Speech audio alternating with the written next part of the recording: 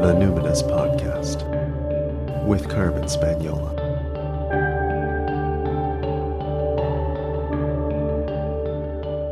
Hi there, and welcome to the Numinous Podcast, where we have interesting conversations with everyday folks about the mysteries of life. This podcast is a complement to the Numinous School, my online intuition development program for people who want their self-awareness to serve a greater good. Registration for the Numinous School only happens once a year each spring. I'll tell you how to find out more about that after the interview. I'm your host, Carmen Spaniola, and today I'm speaking with Stephanie Papik. Stephanie is an Indigenous Inuit woman, an experienced facilitator and program manager, the current Director of Indigenous Relations and Stakeholder Engagement for a division of the Government of British Columbia, as well as a celebrated fibre artist and entrepreneur. What probably strikes many people upon first meeting Stephanie, second after her big warm smile, are her beautiful facial tattoos. I was so pleased she agreed to come on the show and talk about what these tattoos mean to her and to her Inuit culture. I connected with Stephanie online. She was at home in Victoria, BC. So Stephanie, what identities do you lead with? That's such an interesting question. I think something that 10 years ago, I would probably give a completely different answer.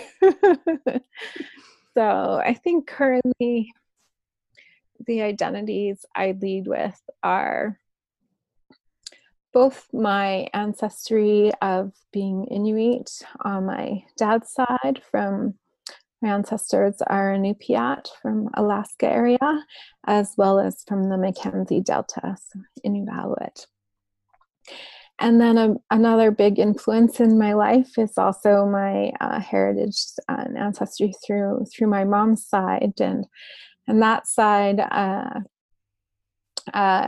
ancestry is Irish, and our ancestors ended up being transported to Australia, and we have relatives who are really interested in lineage and research, and so we have some research on our ancestors going back to the 1700s, and all throughout those ages up until now, a predominant theme around chemists and doctors, so the medical profession, which is quite interesting. And those lineages, as I learn about them, and then they start to make sense with things like, oh, I always used to draw Celtic rings, or oh, that's ironic because like the sight of blood makes me actually have a faint response. So yeah, so those really shape me, and a big part too is my Inuit ancestry in terms of how it's guiding me in my day-to-day practice about reclaiming ancestral knowledge and practices that have been intentionally kind of interrupted and being passed on within my lineage. So that's a big piece. And also that exploration of Celtic ancestry too, and it's been really neat to find the synergies of, there's so much overlap and interconnection between Inuit ways of being in Celtic, which has been really exciting to find those common threads. Also, my identity is as a mama. I have two amazing kids. My oldest is 19 and my youngest is 17, and they shape a lot of who I am today too. Yeah, I think those are kind of some, identity these days for me is so complex. I could probably go on for quite a while because I have a diverse background. Like when people look at me, I know they think certain things about my identity that are often like completely out in left field. So it's an interesting topic because people, they'll assume when I'm out with my son, they'll assume he's about 7 years older than he is, and they'll assume I'm about 20 years younger than I am. And then we even sometimes thought that we're a couple. He's older than me. I'm like, I don't know. The other way all around. Oh, that's so funny. Yes. You mentioned, when people look at you, they may have some wholesale assumptions, and you have a very striking appearance, in part because you have beautiful facial tattooing. Could you describe for the listeners what it is that people would see when they look at you? I think they see, well, actually some Canadians now will ask me like, oh, are you Inuit? Like they know that having a like a kind of like a V shape on your forehead is something that Inuit women have. And back in the day, all Inuit women would have this V shape on their head, and be varying degrees in how far down the tip of the V goes between your eyes and further down. And it's apparently more painful as you go further down, and it shows even more kind of that tolerance for pain and forbearance, I guess, that value of forbearance. Yeah, so some people know, others they're like, oh, is that real or permanent? And yeah, so it usually invites a lot more people will reach out and talk to me. Also, I've had the opportunity of meeting a lot more Inuit as a result, because they recognize that, so they'll come up and say, "Hi, I'm also Inuit." Oh, neat. And do you also have some little dots on your cheeks as well? Are those Inuit or something you've created? Yes, yeah, they're Inuit as well, and these are more regional kind of variations. So actually, where I'm from, for Inuit, instead of four little kind of discrete dots along the cheekbone, it would be connecting those dots, so full lines, and 2 or 3 coming kind of starting at one point on your cheekbones and then fanning outwards towards your ears. And those felt a little bit even more bold than so the dots are a little bit more discreet. And also, well, as Inuit, our nation spans Russia, Alaska, Canada, Greenland. So like the top of the world is kind of our nation area. And there was a summer where I spent, it was 4 months in Iqaluit. So that's this area where the dots come from, is the Iqaluit area. I spent about 4 months there with my husband, my previous husband, and he was learning carving. And so he's Dene, Métis ancestry, and he was part of an Indigenous carving where they were learning how to carve with granite, because that's what's most available. And so we were there for the 4 months, and he carved this life-size statue of a Dene man with an Inuit woman and her little baby on her back in her moutie. So I've always since then had this, strong connection to the land there. So it's honoring that time there, I guess. Yeah. That's beautiful.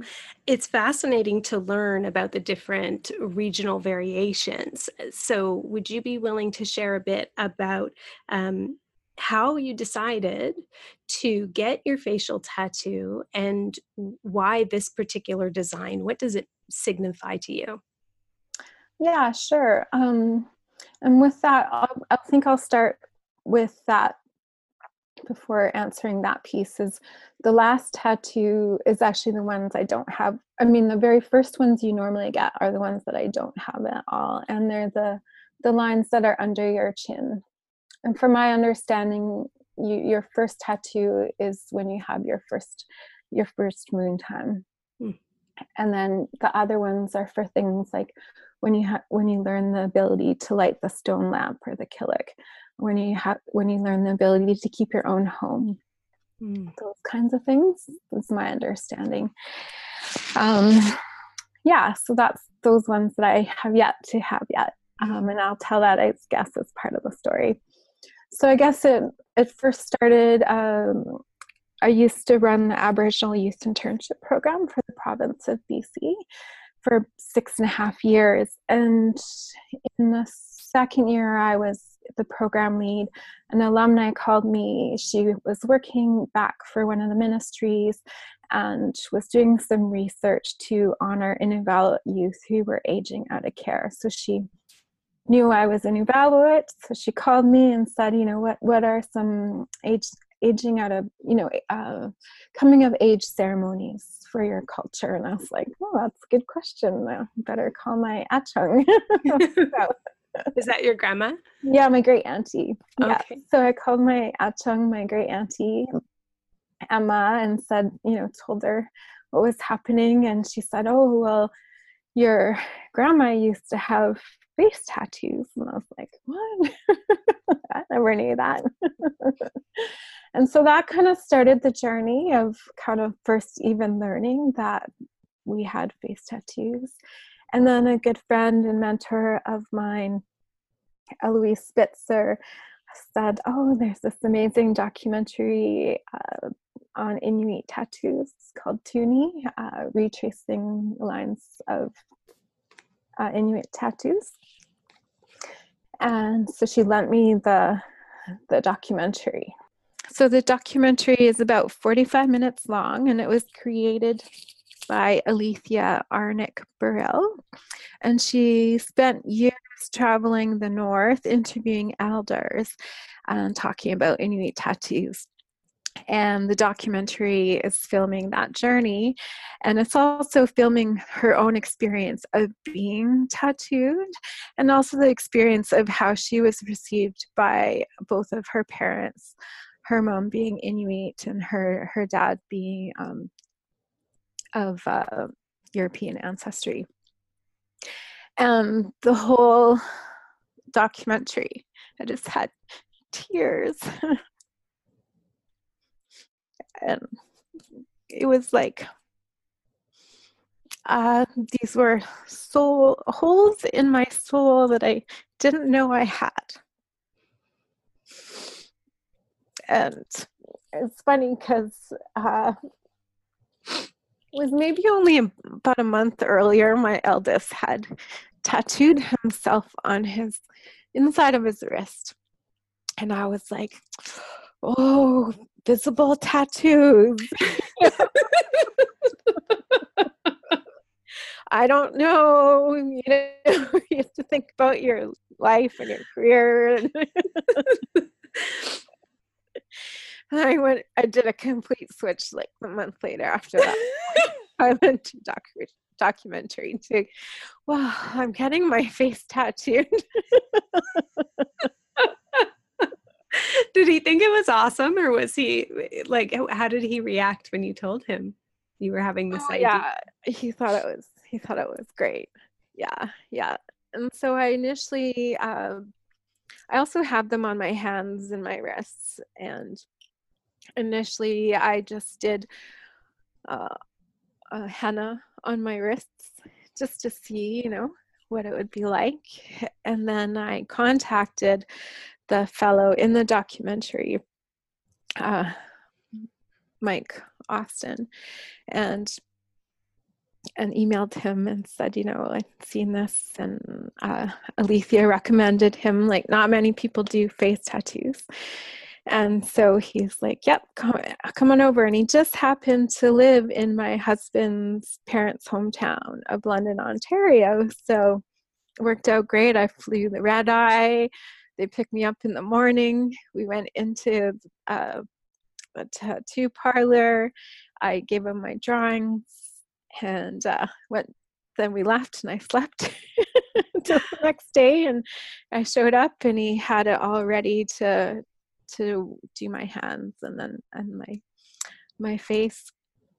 And Yes, that was very serendipitous. And also during that session, he had been part of an initiative where he worked with an Inuit man, and they traveled around the north interviewing elders about all the creatures that are in our stories, like Sedna and the giants and all these amazing. Sedna, the underwater goddess, right? Yes, Oh. yes. Oh. And so his job was the artist. So he would listen to them and do like a police composite drawing and be like, so did she look like this? And they'd be like, a little bit scarier. And so like, make her look a little scarier or something.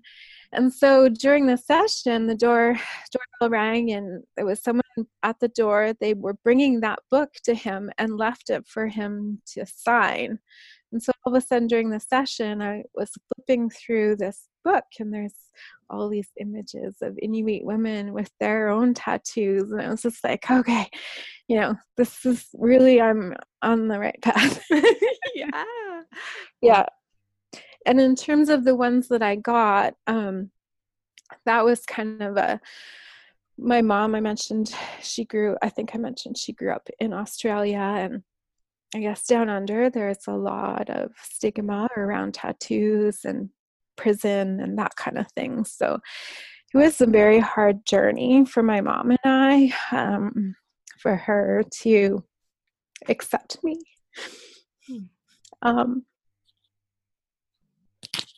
And she did eventually.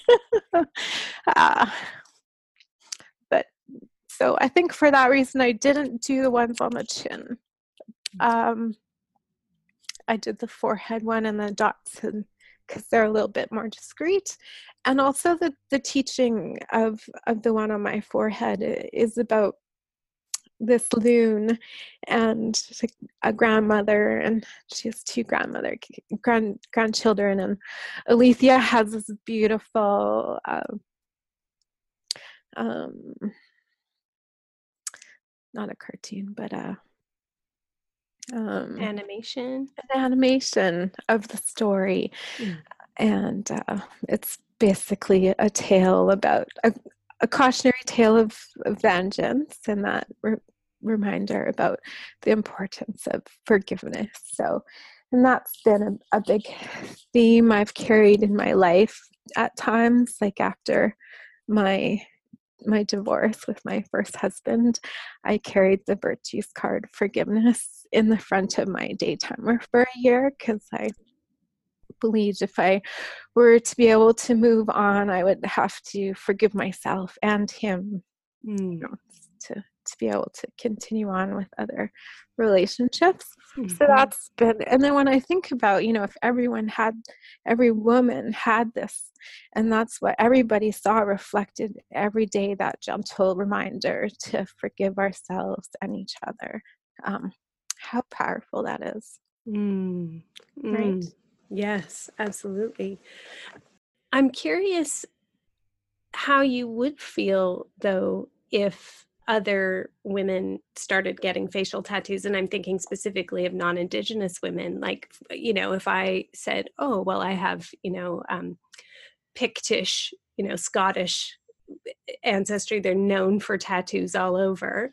Or if somebody with Scandinavian heritage got a Norse tattoo or something on their face, it's not like these cultures, European ancestor people have survived genocide in the same way that Indigenous folks have. And this is a cultural practice that's so much about reclamation and survivorship.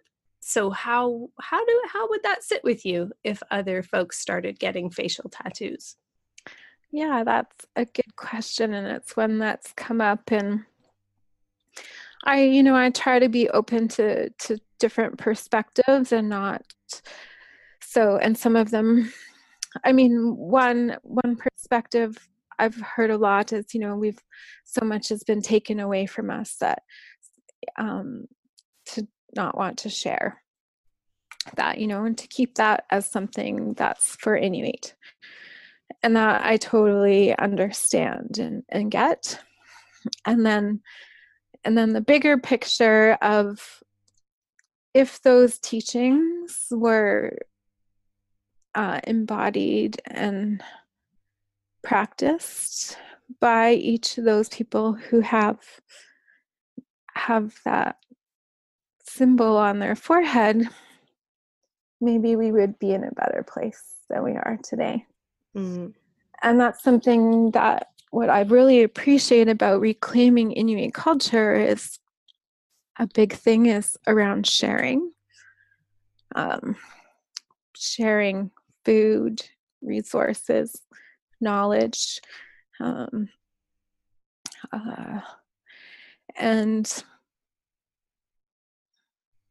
just big part of back in the day, like you needed to be together to survive. It's so harsh out there. If anyone's ever been to Inuit or even Yellowknife in the winter, it's like, oh my gosh, I wouldn't survive out here very long, right? So to be ostracized from your family or community, you would die. And so the way that what I've learned and what I understand about Inuit culture is so much of everything we did intertwined mental health, wellness of the whole, like if somebody did something out of line, it's very much aligned with nonviolent communication. So like in the morning is when we would all sit and eat breakfast together. Everyone would sit together and eat breakfast.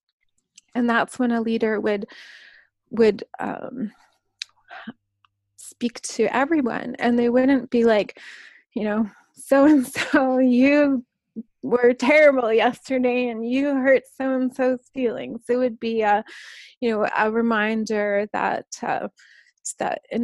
we need to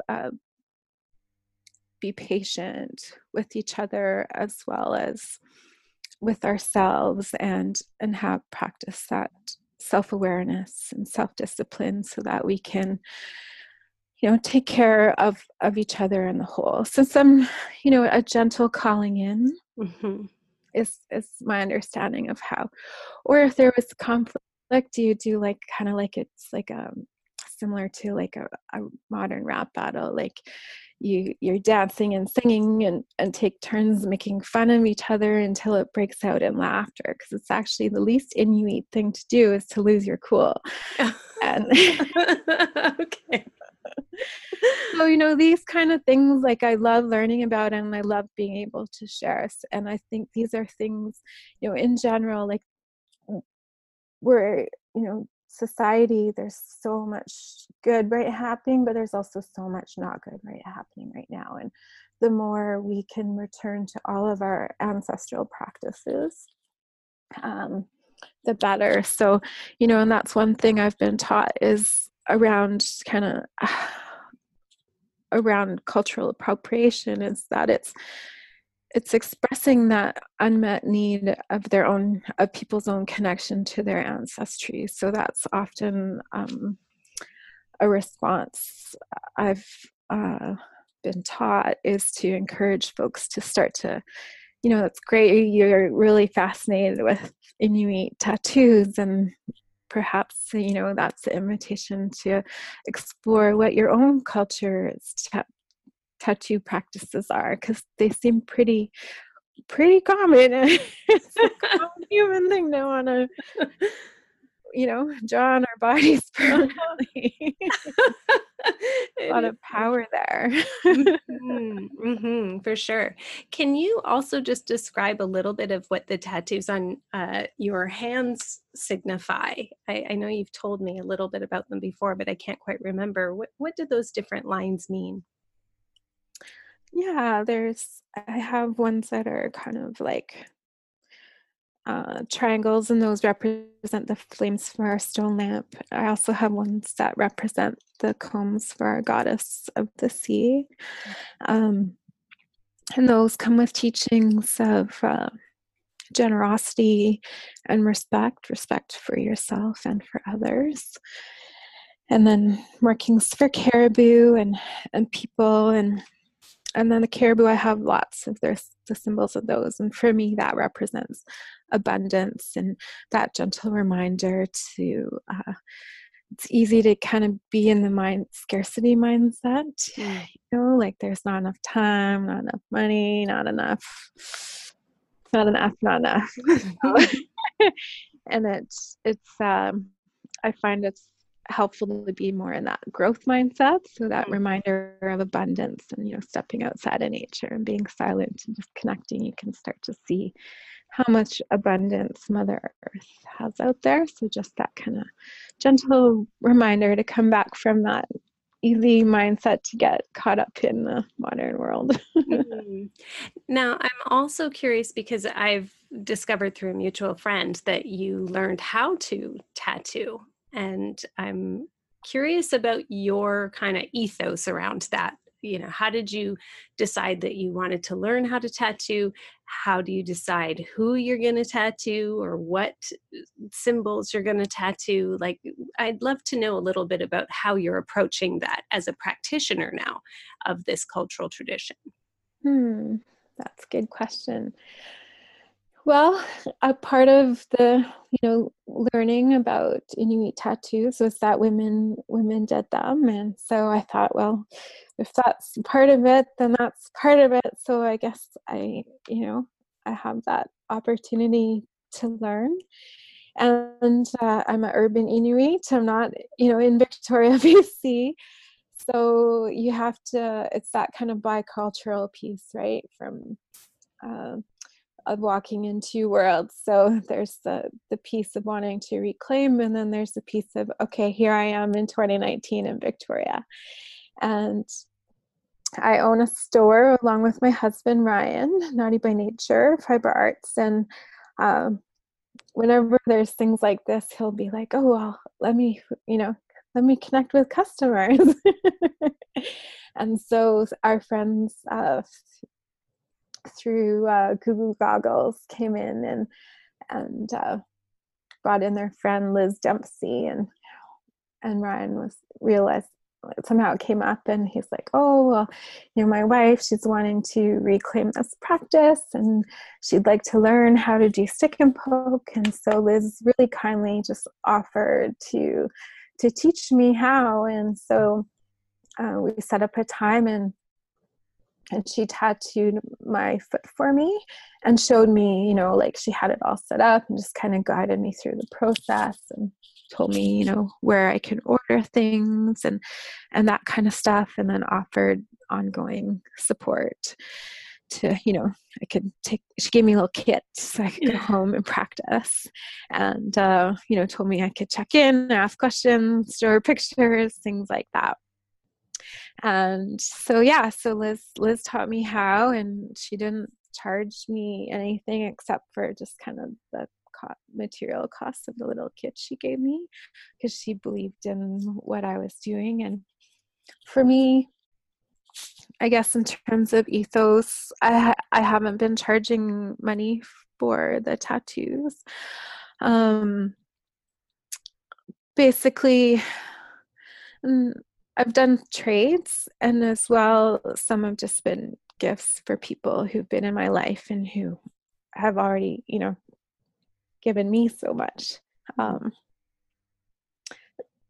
they're typically, And then when you give an Indigenous friend a tattoo, even as a gift, as a gift to them, it's just part of culture to give a gift back. So you end up, So we just trade, I guess. And then in terms of the type, like I've had friends who did say like, oh, I love the lines of your Inuit tattoos, and that I would like something similar, but I know appropriation and stuff. And so for those ones I've used some of the teachings I've received about shamanic practices and counting systems and things like that. So finding ways that are meaningful to the other person, and that maybe aren't appropriating from Inuit culture.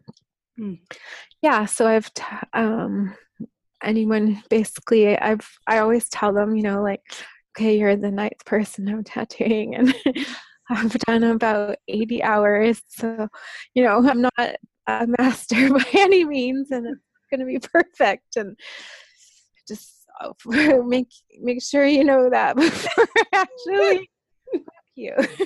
Right? But I've seen an image of one, I guess, on Instagram that you did. And I was saying to our mutual friend, Tiffany, how did she get the lines so straight? Like it really looked, it's that to me seems like the biggest pressure is getting things, just really nice and even and parallel and precise, and the thickness the same. This seems like incredibly demanding from a focus and precision perspective, is it not?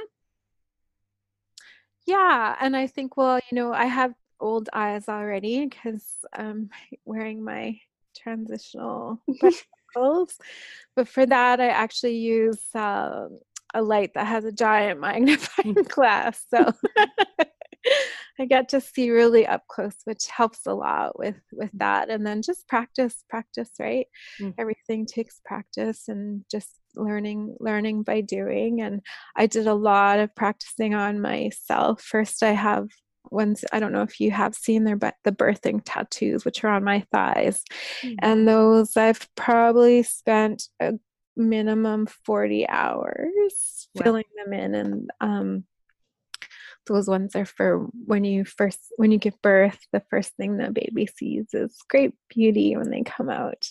Oh, that's so nice. So would you get that when you were pregnant then, in preparation for the baby? It probably would also help you with pain tolerance, I would imagine. Possibly. Those are things, I'm still learning about. So those are good questions. And from the photos I've seen of Inuit women who were covered in tattoos. So like, I was like, wow, maybe they must have been tattooing almost on a daily basis. And recently I learned about how pain can be grounding.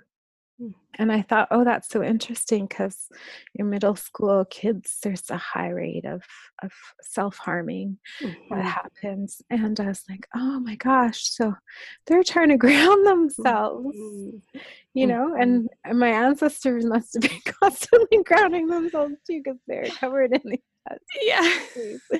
And we're all done by stick and poke or sewing, no tattoo machines. Wow. Yeah.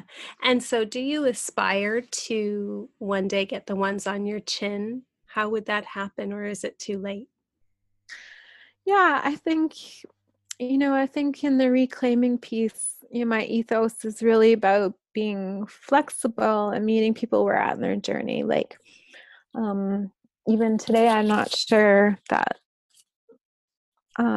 doing the lines for your first moon time, I don't know how that works in today's society, and maybe it works easier in communities where it's predominantly Inuit. And those ones I had thought about, well, perhaps I can do them after my last moon time. And even now that's been shifting. In fact, a good friend of mine who's from the Navajo Nation, part of reclaiming is also sharing. So I've been sharing what I've been taught with other Indigenous women. And so I asked her, she's already doing really well. She's an artist. She's immediately just a great tattoo artist. I was like, I've been really thinking about the ones on my chin, and would you help me? So it might be coming sooner than I had anticipated. I've just been really feeling that calling to do those ones. So we'll see. Stay tuned. Exciting. So I'm curious, when you consider the future of these young people trying to ground themselves, and particularly the young folks who are living around the Arctic Circle in those countries you mentioned, all the Inuit, I would imagine you must also have a lot of pain. You've done a lot of forgiveness work, obviously, and you are walking between the worlds, but how do you cope with grief and rage when you think about the future of the Arctic? Hmm. Well, I know we've had some great leaders be real advocates around climate change and our right to be able to hunt, and what we're losing by not participating in a hunting culture. So Sheila Watt Cloutier, she's been a great advocate and an Inuit leader. And she has a really good book called The Right to Be Cold. And she talks about the impact of not being able to hunt. If you can imagine, you're out and you are seal hunting, and there's a breathing hole in the ice, and you have something, a piece of bait or something you're holding, and then a spear, and you're kind of crouched down low, ready for when the seal comes up. And I just scrape my nose, but if that was the situation, I wouldn't be able to just wipe my nose or think, oh, I'm bored. I don't feel like doing this anymore. I'm cold, or I'm sore from crouching, or my arms are sore, or it's like, either you do this or maybe your family doesn't eat tonight. So those situations cultivate self-awareness, self-determination, self-discipline. And how it's showing up is not having those situations that cultivate those behaviors. And it comes up as impulses. And it's showing up as highest rates of suicide. So in terms for me, how I deal with grief and rage, a few different ways. Practices of, I do a lot of yoga and breathing in my body, and I find that can help to release where my body has stored grief. It'll just like come out, That's one way. Another way, on Saturday, I spent doing a Star Maiden wheel reading for myself. So walking the Star Maiden wheel. What? I don't know what that is. It's from the Twisted Hares, and there was in the 1400s, elders from across Turtle Island gathered and created Twisted Hares. If you imagine, every hair is different cultures, and they're all coming together. And it's a way, there's many ways to walk the medicine wheel. So this is one way of walking the medicine wheel, and it explores the relationship, the light and the dark walk of the wheel between yourself, your emotional stories, your triggers, allies and guides, how you show up in the physical world, how it relates to your relationship with Creator, how it relates to false image makers that you might be echoing, as well as how that connects to your world beliefs and the way that you organize your energy, and also what you envision for yourself. And the dark walk of that is bringing light to any illusions you might be holding up. So as the oldest daughter, I was the good kid. I never did anything wrong, and I made sure my parents never heard about me doing anything bad because I was the good one. So, and that takes energy to maintain these false illusions. So yeah, so it's just a way of bringing awareness, self-reflection, and about yourself. Yeah, and as well teachings about how insight into how you're walking into situations, awareness to what you're focusing on, and where you can be in your power in that in that journey too.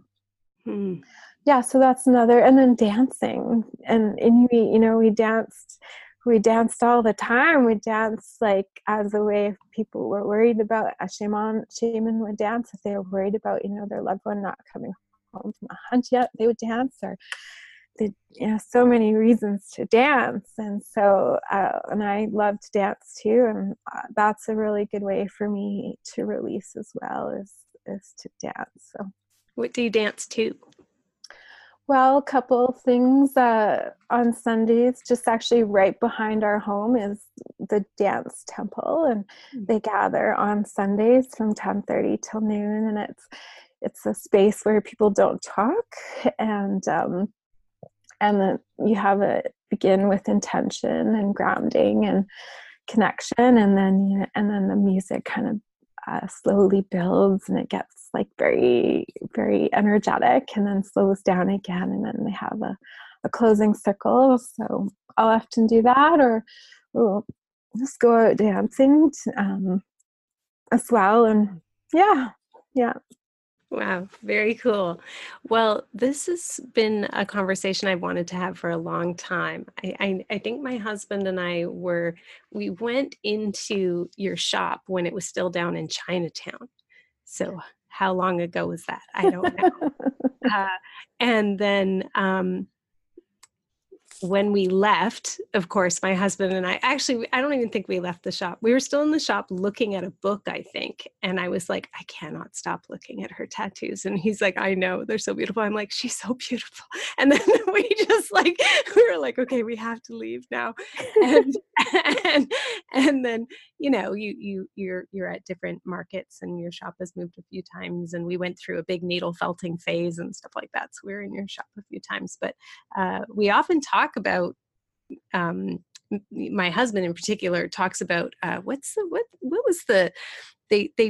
they found a preserved like Neolithic skeleton. I think they called it like Otzi the Iceman or something like that. And they discovered he'd been killed, he'd been murdered because he had a wound in his back, but he also had these little dots at different parts on his fingers and that sort of, and knees, I think. And over time they realized, it was tattooing kind of like acupuncture, or perhaps a shamanic kind of idea of like, I have pain in my hand, and so I get a tattoo here to, bring in, I don't know, some healing or some life force energy. And my husband has a little bit of an arthritic hand, and I think is like seriously trying to figure out, how can I get more tattoos, visible tattoos, and is going to use his arthritis as a good excuse. So thank you for generously sharing.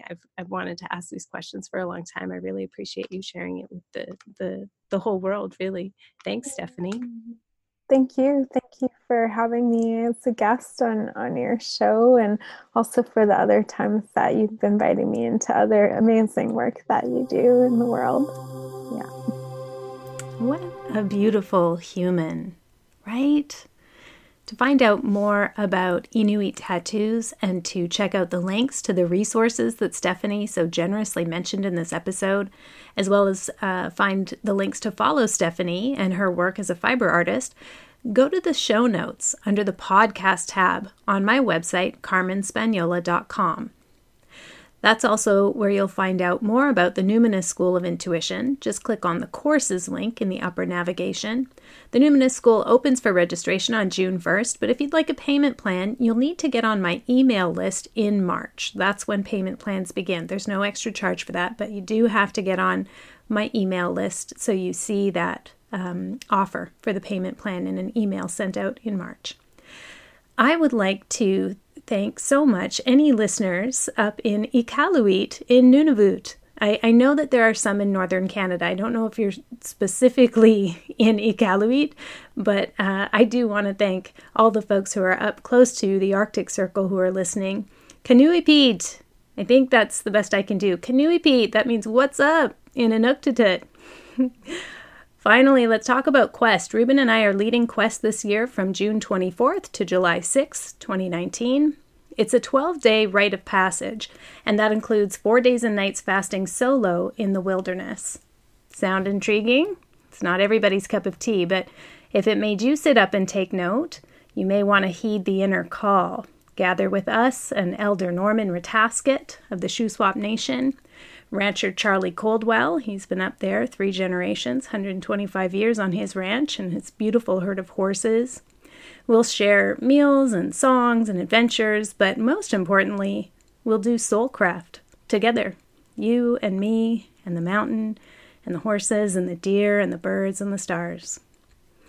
And if you know that this isn't your year for Quest, but you would like a taste of the experience for a fraction of the time and expense, you might consider joining us for Vestalia, a women's summer solstice celebration, happening at our Quest location in the Caribou-Chilcotin region of BC, and that's happening June 20th to 23rd. Yes, you'll still get to meet Elder Norman, and we'll be feasting and storytelling and singing and crafting and cooking, and you'll have a chance to do a mini solo ritual as you take your turn tending the sacred fire for a little while on your own, sometime in the middle of the night while the others sleep. Just you and the fire and stars and maybe my dog Mona, and you'll keep the flames alive until our sunrise solstice ceremony on the hill.